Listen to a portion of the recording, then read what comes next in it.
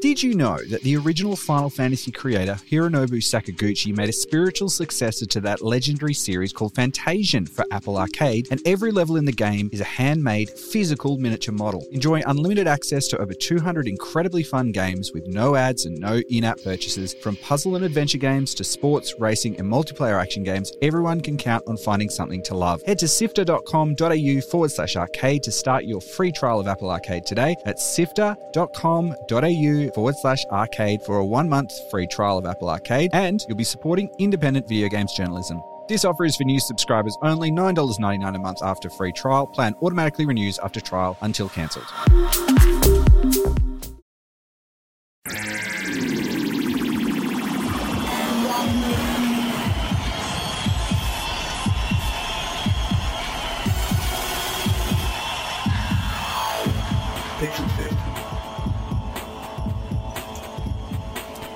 Hello and welcome to this episode of Pixel Sift. This is our 44th iteration, and boy, are we racing up to our 1-year anniversary, or what? I am joined in the studio today. Thanks for that writing, James. Very, very classy there. I'm joined in the studio today by Mitch and Scott. Hey. Hey. And over the airways, trusting the gods of Skype, we have Dr. Kate Raynes-Goldie, the Director of Games Interactive at FTI and winner of the WAITTA Incite Achiever of the Year award. Thank you for joining us, Kate. Hello, thanks for having me. Thanks for joining us. Kate, you'll be giving us some insights into the future of WA games development. But first up, our topics for this week, Mitch. Yeah, today we'll be talking internet-free gaming. What happens when you take the seemingly vital component of your gaming experience away? And our last topic today, we'll be touching on what we're calling pastiche or homage gaming, games that borrow or at least heavily nod in the direction of a pre-existing game. That's coming up a little bit later, but right now we have the shipping news with Brian Fairbanks. The 2016 Perth Games Festival is coming up. It's a wonderful experience full of video game demos, card and tabletop games, and even virtual reality, all of which are developed right here in WA, and all of which you can play and experience yourself. This is an incredible opportunity to get a taste of some culture produced in Western Australia. You can attend some seminars and panels for a further look into the WA gaming industry, and of course it is family friendly. It will be hosted at the Perth Town Hall on October 1st, 10 a.m. to 5 p.m, and the entry is free. The Interactive Games and Entertainment Association, the IGEA, and the Game Developers Association of Australia are currently conducting a survey on the local games industry to get a more accurate version of the size and scope of Australian games. This will assist in future advocacy and lobbying on behalf of the industry, as well as any possible funding frameworks. So if you're involved in making games in any capacity, you're welcome to fill it out. You can find this survey link on our page, pixelsift.com.au/IGEA survey. And to get right down to gaming itself, Hex's Smash 2 has just smashed its way onto the Google Play Store, and it's available for free. Hex's Smash 2 was developed by a team based in Mandurah called Error 7 Dev. Aim and shoot the balls at the hexagonal targets using the dozens of awesome physics objects to clear a path or set up the perfect shot. See how many balls it takes you to smash all the targets. Destroy the blue hexagons to pass the level, and the green hexagons to unlock bonus levels. Use your logical thinking skills to take advantage of the objects in each levels. Portals, elevators, crates, bouncy blocks, launchers, and more. This is a free game by local WA people. Check it out. That was Western Australian Games and News, and thanks to John and Jess at letsmakegames.org. Check that out for some further WA gaming news. Pixel Sift! It's not Pixel Sieve, it's Pixel Sift. Pixel Sift! So this generation of gaming machines is lit on the internet like no other. Even with other devices embracing the online mentality, such as fridges, TVs, and even light bulbs, no other devices in our home really rely on the solid connection even to function at its basic level. But what happens when this vital connection is taken away? I was surprised at how impotent the PS4 became when it did not have access to the internet last week. Now, this is all from last week when we were trying to get a little bit of a No Man's Sky preview. Absolutely. And it all kind of went wrong because we weren't prepared for it was silly of us, really, but we weren't prepared for the lack of internet on that particular machine. Yeah, so I thought the PS4 we had here at the office was connected to the internet, but it wasn't. So I thought, all right, we'll just see how far I can get with this game. And it didn't even let me. Well, it launched, and then it said, no, you need to update. The PS4 itself needed an update, and No Man's Sky itself needed an update. Now, I do understand that there is some debate of whether No Man's Sky is actually an online game or not. And I think it absolutely is. So I guess I couldn't really be faulted for expecting so much of it without the internet. But it seems there are some games that present themselves to be single player at least, but need the internet. Kate, you were telling us earlier that you were trying to load up Pokemon Go when it came out, and you were in an area that was, not within your normal internet connection range, and had a few issues. Yeah, it didn't really work at all. I was camping that weekend. So, it didn't work at all. I hear there's no Pokemon Go or no Pokemon out there. I couldn't even check, but I doubt that there are. I mean, it's all the Pokestops are based on Ingress, which also requires phone service or the internet to work. And so if no one was doing stuff in that earlier version of Pokemon Go, I guess you could call it, then there wouldn't have been content there anyway. So, yeah. I also had No Man's Sky, and I played it as the update was downloading. And as soon as the update installed, about a day later, because it took a really long time to download because my internet connection's crap sometimes, it actually broke the game. And I had duplicates of all the planets, and it moved me to somewhere else. So I had to restart after a good chunk of time going into it. So not having the internet at the beginning was, not a good situation. Well, I think the internet almost ruined it. Yeah. From the sounds of things. Yes, it would have been better if I had not updated it at all, I think. Well, it's interesting you talk about, like, Pokemon Go was such a huge phenomenon for, at least a couple of weeks everyone was talking about it. But, think about how many of the population of people in Australia who live outside of the metropolitan area who just couldn't experience that, were just disconnected from this. I guess people would say it's a cultural phenomenon, really. It is interesting to note on this topic that in 2013, when the Xbox One was first being talked about at that E3, the backlash that Microsoft got for suggesting even remotely that their console was going to need to be connected to the internet once every 24 hours, I think, and a lot of their games would require the internet as a staple. And there was outcry. Xbox, the PlayStation made fun of them. Like the gaming community as a whole just stomped on it. It's one of the reasons why the PS4 has vastly outsold it in this generation, and yet here we are. Like everything that we were afraid of has happened, and really it's not really that big a deal because the internet is available, but it's just when it isn't, suddenly our devices just become paperweights. But the internet, like over the last couple of years especially, has just become more readily available and faster, and just an expected kind of part of a lot of devices. A lot of the games that were are really kind of great as offline games started in the kind of times when you would pop a game in and you wouldn't need to do an update and you wouldn't need the internet. We see the end of series, the advanced series of all those games now. The Warcraft, the Fallouts, the Witchers. When they first started as games, it wasn't really necessary, and it was kind of good in what set them apart. But now, all games rely on the internet because it's readily available everywhere. Yeah, you would ship a game that was finished rather than right. And adding it on. Because apparently the patch was 1.03 for No Man's Sky, and apparently even though it was 0.03. in the kind of change to it apparently fundamentally changed the gameplay. And that was why it screwed up my game that I'd started in the earlier version. So it seems more like that would be more than 0.03 of a change.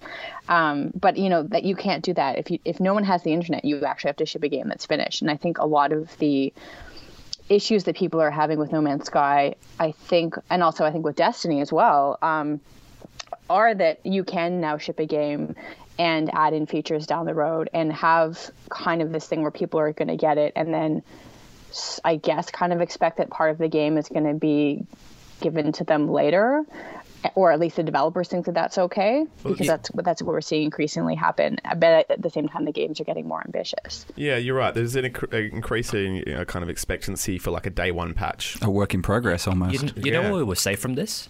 A lot of DS games. Yeah. The Nintendo DS, when as recently, like most DS games do not require an update. that being said, Pokemon X and Y, I think, needed a serious patch because saving in a particular city would break the game. Can you imagine if, like, Red and Blue had that?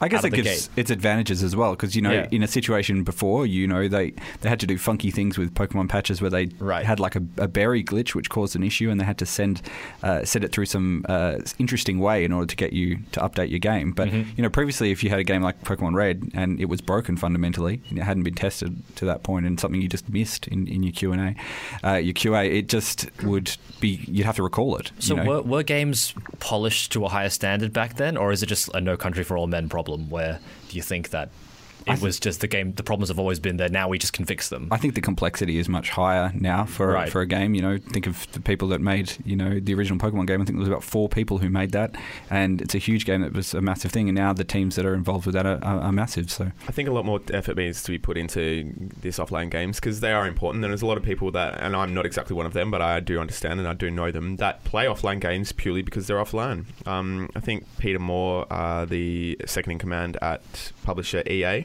said in relation to Battlefield 3 that their telemetry tells them that at least 20% just want to play offline. Connected, yet offline, which is still online as far as I'm concerned. And as far as this topic debate goes... Well, I wonder with this how many people are kind of missing out on these experiences that we are all sharing in, because if you live in an area that isn't accessible, we say we live in Australia, but there are other places around the world where, because if you don't have access to these particular bits of infrastructure, you're just going to miss out on some experience. And then, maybe you can't go and then create the next big game because you didn't have these formative experiences part of it. So, yeah, it's really interesting to think about how much this is. But let's... Or on the other side of that, it might actually cause you to be creative in a completely different way, like you see in Cuba, where I think there's now starting to get it in very limited fashion. But because their access to technology has been so limited by the U.S. embargo, they've had to be super creative in other ways. And you see the same thing even in the African continent with the way that they're creating film there that's basically adapted to the technology that they have, where it's doing something completely different than the Western world, which is really interesting.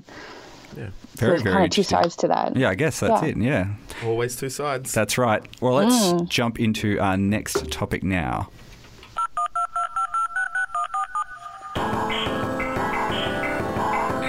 Watch episodes, Let's Plays and more at youtube.com/PixelSiftAU.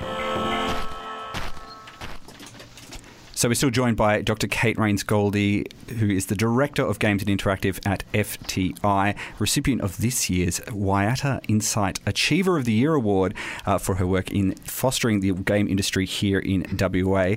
Kate, thanks for sticking with us and congratulations on winning the award. Thank you. And what does an award like this kind of mean for you, and what does it mean for the WA games industry? Well, it's a huge honor for me. I was so surprised when I won it, particularly just because, I think anybody working in games in Australia, in particular WA, often feels like we don't get a lot of support. So it was really validating, and just not just for my work, but also for us as an industry, because having this kind of stamp of approval from this organization that's been around a while and is well respected and is working in the kind of tech and innovation space broadly, not just games, but broadly in that space, to put a nice stamp of approval is basically saying, the games industry is important and it matters. And so it's really a great tool to help me to really continue to advocate more strongly for the games industry. And it really got, I think, took us to the next level in getting what we're doing in front of people who are making some key decisions. Do you think this is the start of a bit of a sea change in some of the thinking of policymakers around WA towards the games industry? I hope so. I mean, even in the past, so I've been working on this now, like basically since I've moved here, I've been kind of advocating. So about 10 years I've been advocating for this, but really hardcore in the past, maybe 2.5 years. And in that period, we've seen stuff like Scott Ludlam and the Green Party. He's, advocating for WA games, but also Australian games. The WA Labour, Kate Dowse, who's the deputy leader, is a big champion for the games industry. They've added into their new ICT policy. So if they get elected the next election, having games included in that support, which wasn't there before. So we're already starting to see that change, and it's really, really good because it's something we should be supporting. It's such a no-brainer. I know people who've heard me speak about this a few times know it's my favorite thing is it's a $100 billion industry globally. And it's bigger than Hollywood. And it's, if you invest in supporting game makers, you're investing in jobs and revenue generation and innovation. And it's so important and such a no-brainer if we want to be diversifying away from the resource economy. Why do you think, I guess there was a bit of a pushback or a shyness to putting money into the games industry in WA when we have other states like Victoria, which are doing a fantastic job with Screen Victoria, putting a lot of money in. Queensland as well has got a small part of a games funding as they're part of their film body as well. Why do you think there has been this sort of avoidance of it? I think, I often wonder that. I think it's probably a cultural thing. I think games, still globally have still a bit of a reputation of being this thing that, nerdy guys do in the basement, even though 50% of gamers now are women. So it's something that everybody's interested in, everybody does. But you still have that kind of, I guess, stigma to varying degrees. And especially if you're an older, if you're often politicians are a bit of an older generation than a lot of gamers, a bit older. So gamers are kind of, I would say, 35 and under, people who've grown up with games. So if you're a little bit older than that, it's something you see your kids doing and maybe you don't take it as seriously. And so I think there's a stigma about, not really understanding that, that it's something that everybody's doing now, something that has this huge economic potential, but also just that video games are violent or they're a waste of time, and not even seeing the artful side of it, not seeing that it's well beyond just things like Grand Theft Auto or Call of Duty. There's so much more to it than that, especially with indie games. So I think it's just a matter of education, and so getting the decision makers in front of whatever game and coming to play at Perth. And virtual reality has been huge as a great educational tool, especially games like Stir-Fire's Symphony of the Machine, which is completely, obviously has artistic merit, is not a violent video game, is something completely different. And when you get people putting that headset on and having that experience, there's no way that you can see that this isn't something huge that we should be supporting. I spent a fair bit of time actually inside of Symphony of the Machine, and it is a very interesting experience to kind of, I guess it's hard to describe to people. But didn't you break it? I did break it. I tried as hard as I could, and I broke it as quickly as I could. And I broke it pretty significally, but I was giving them a bit of feedback. So that's what Play a Pro's all about, right? Exactly. So when it's serious business time, it doesn't break. You don't have to ship a patch. We were talking a little bit earlier in the week about Play Out Perth, and you kind of told me that it kind of grew from other events that you were kind of organising into what it is today. Could you tell people a little bit about what it is and what it sort of aims to do? Sure. So my background, I also run my own games consultancy called Games We Play, and I've been doing that for about 10 years. So basically creating games for social impact and games for education, often kind of experimental, or games like Pokemon Go.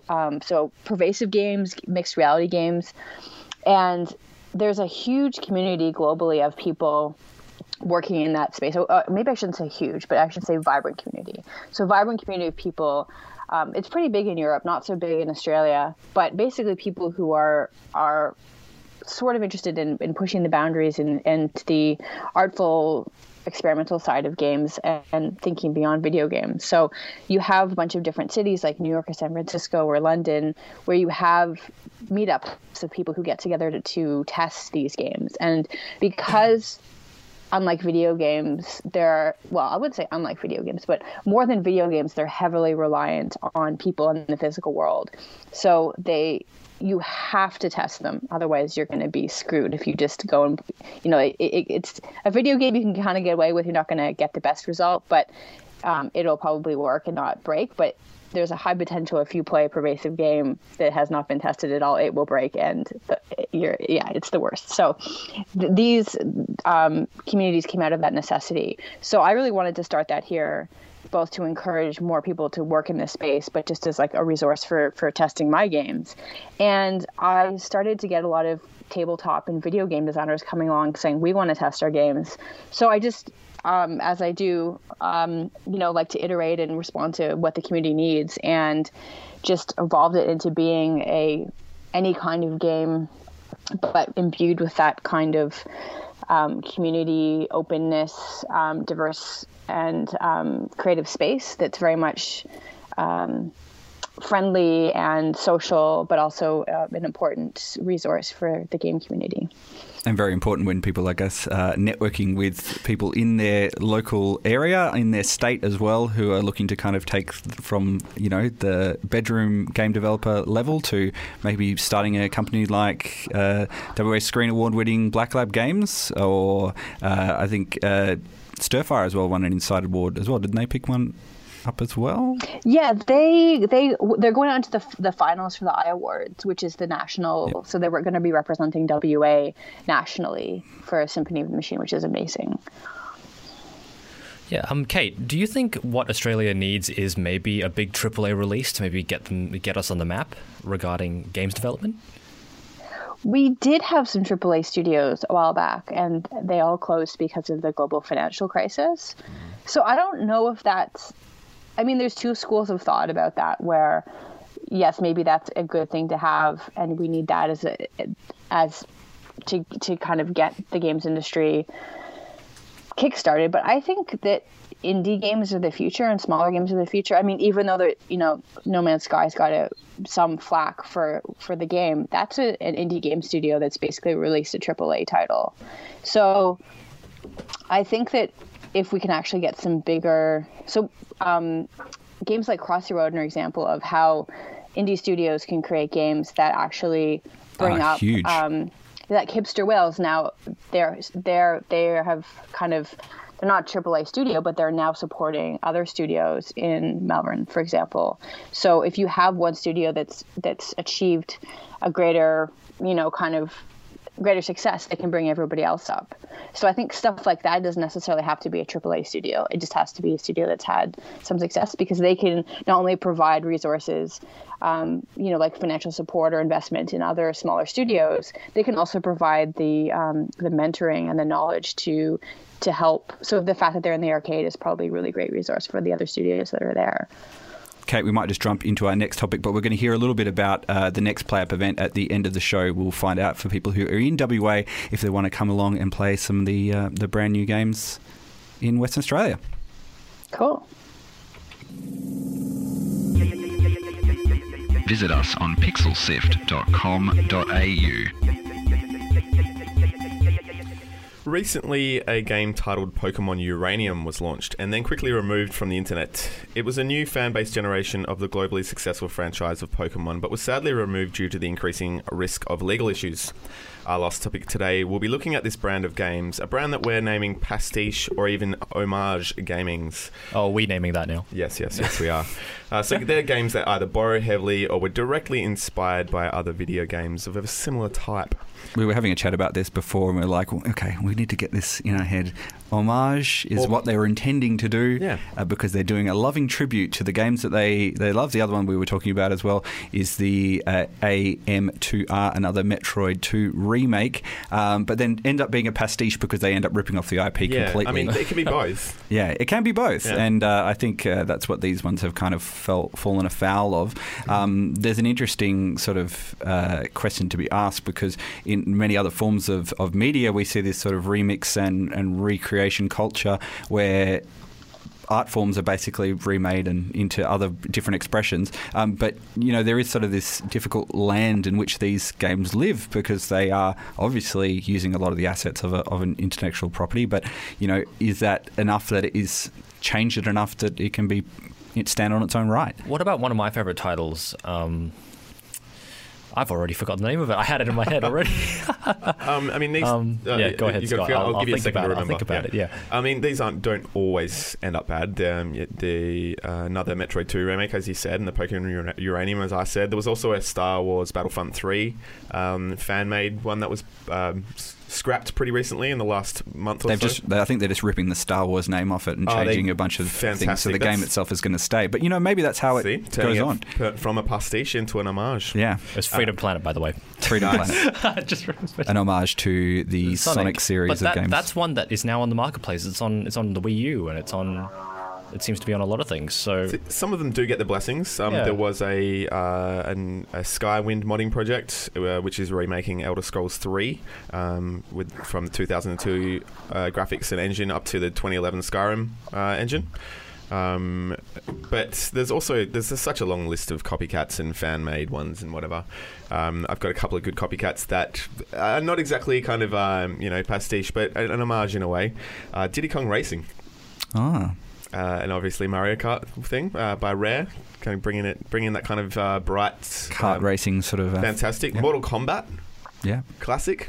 Well, what about? Well, I guess it depends when something becomes a genre. Well, how does something? I feel like game like Street Fighter really defined that, and Mortal Kombat kind of followed up with Midway. But Saints Row was another one. Skate, Rock Band, and Forza.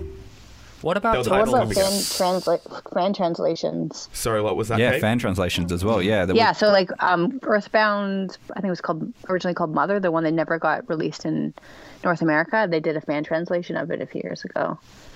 And then eventually has now, because it's become so popular, actually has been released onto the Nintendo stores officially. Yeah, there you go. That's amazing. And that wouldn't exist unless people had gone out there and given this game to people. And it took a really long time too. I remember when they were translating it.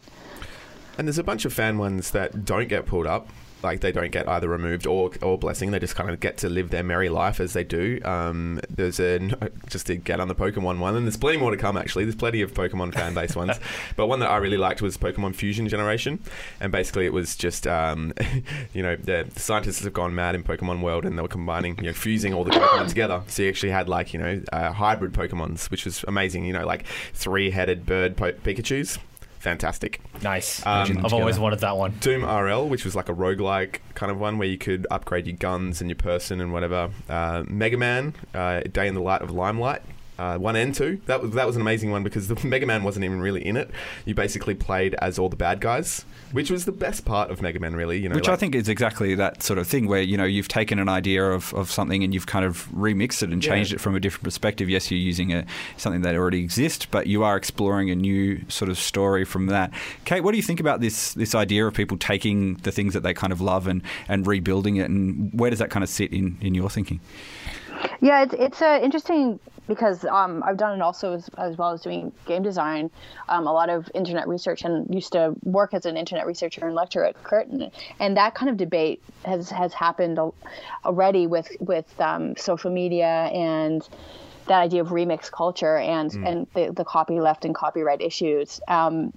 Especially in the States, where if you look at, for example, Disney, or the debate that's happened around Disney, where in the States, they had copyright legislation that would allow for basically material would go into the public domain after the author's death, plus a certain number of years. It was pretty reasonable. And what's happened is because of lobby from Disney and other companies to maintain ownership, they've extended those years after the author's death and just kept extending them to basically avoid having Mickey Mouse go into the public domain. Mm-hmm. And the thinking behind having that public domain is that is how culture works, is culture grows on culture, and culture is inspired by culture, previous culture. And even if you look at Disney, Snow White or Cinderella, those are all stories that were public domain that they reused and remixed, but then they don't want to contribute back to the culture. So that process of what's happening with video games is exactly that process. And it's a shame that we don't have legislation that allows for basically the creation of culture, because there's that loop between the creators and the consumers of content. And even we were talking earlier about Pokemon Go, a lot of the content came from people playing that game from Ingress. So it's, the big companies are happy to take content from players and from consumers, but not really happy to give it back. Do you think we'll ever get to a point where people are able to kind of change these things, or do you think it's kind of because it's tacked to the film and television copyright laws that we probably won't get there in a lot of game developers' kind of working lives? Well, it's. I mean, there's been a huge lobby, like especially if you look at the people behind the Pirate Bay and the Pirate Party, big in Europe, to push for open culture. So there are a lot of people pushing towards having.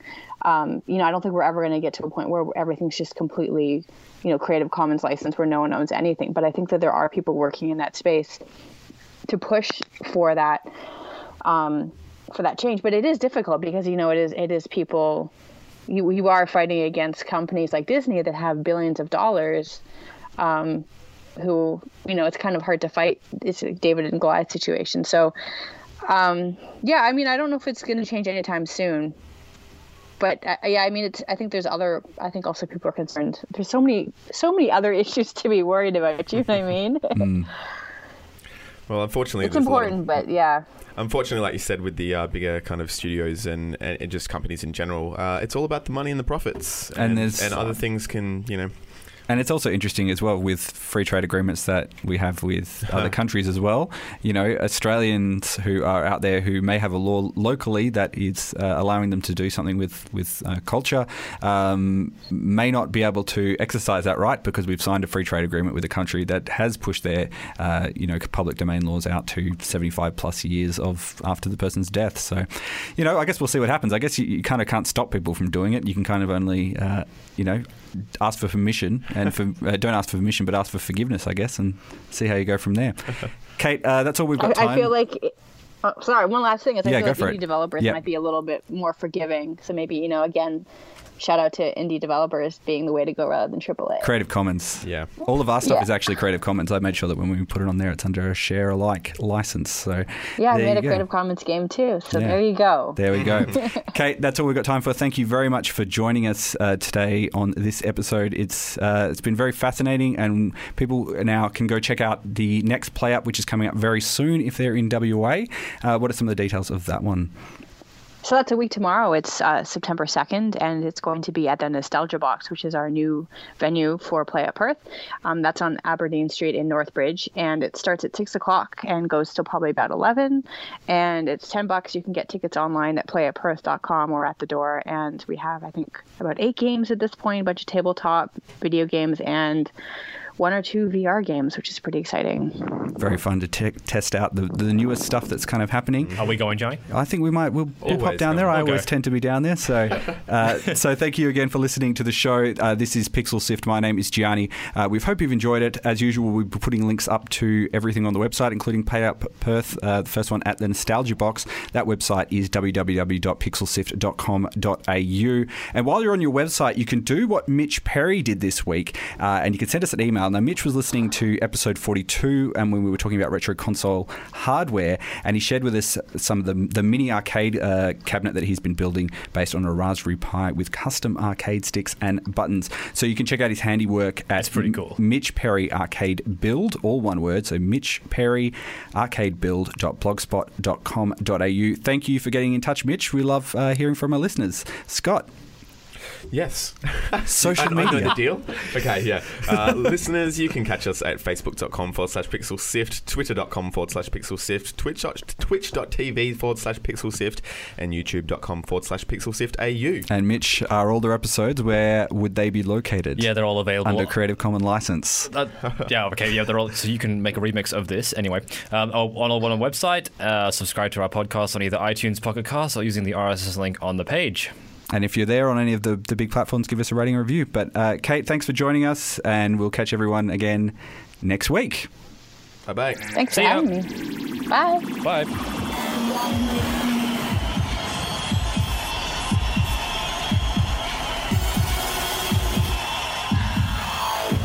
Pixel Sift.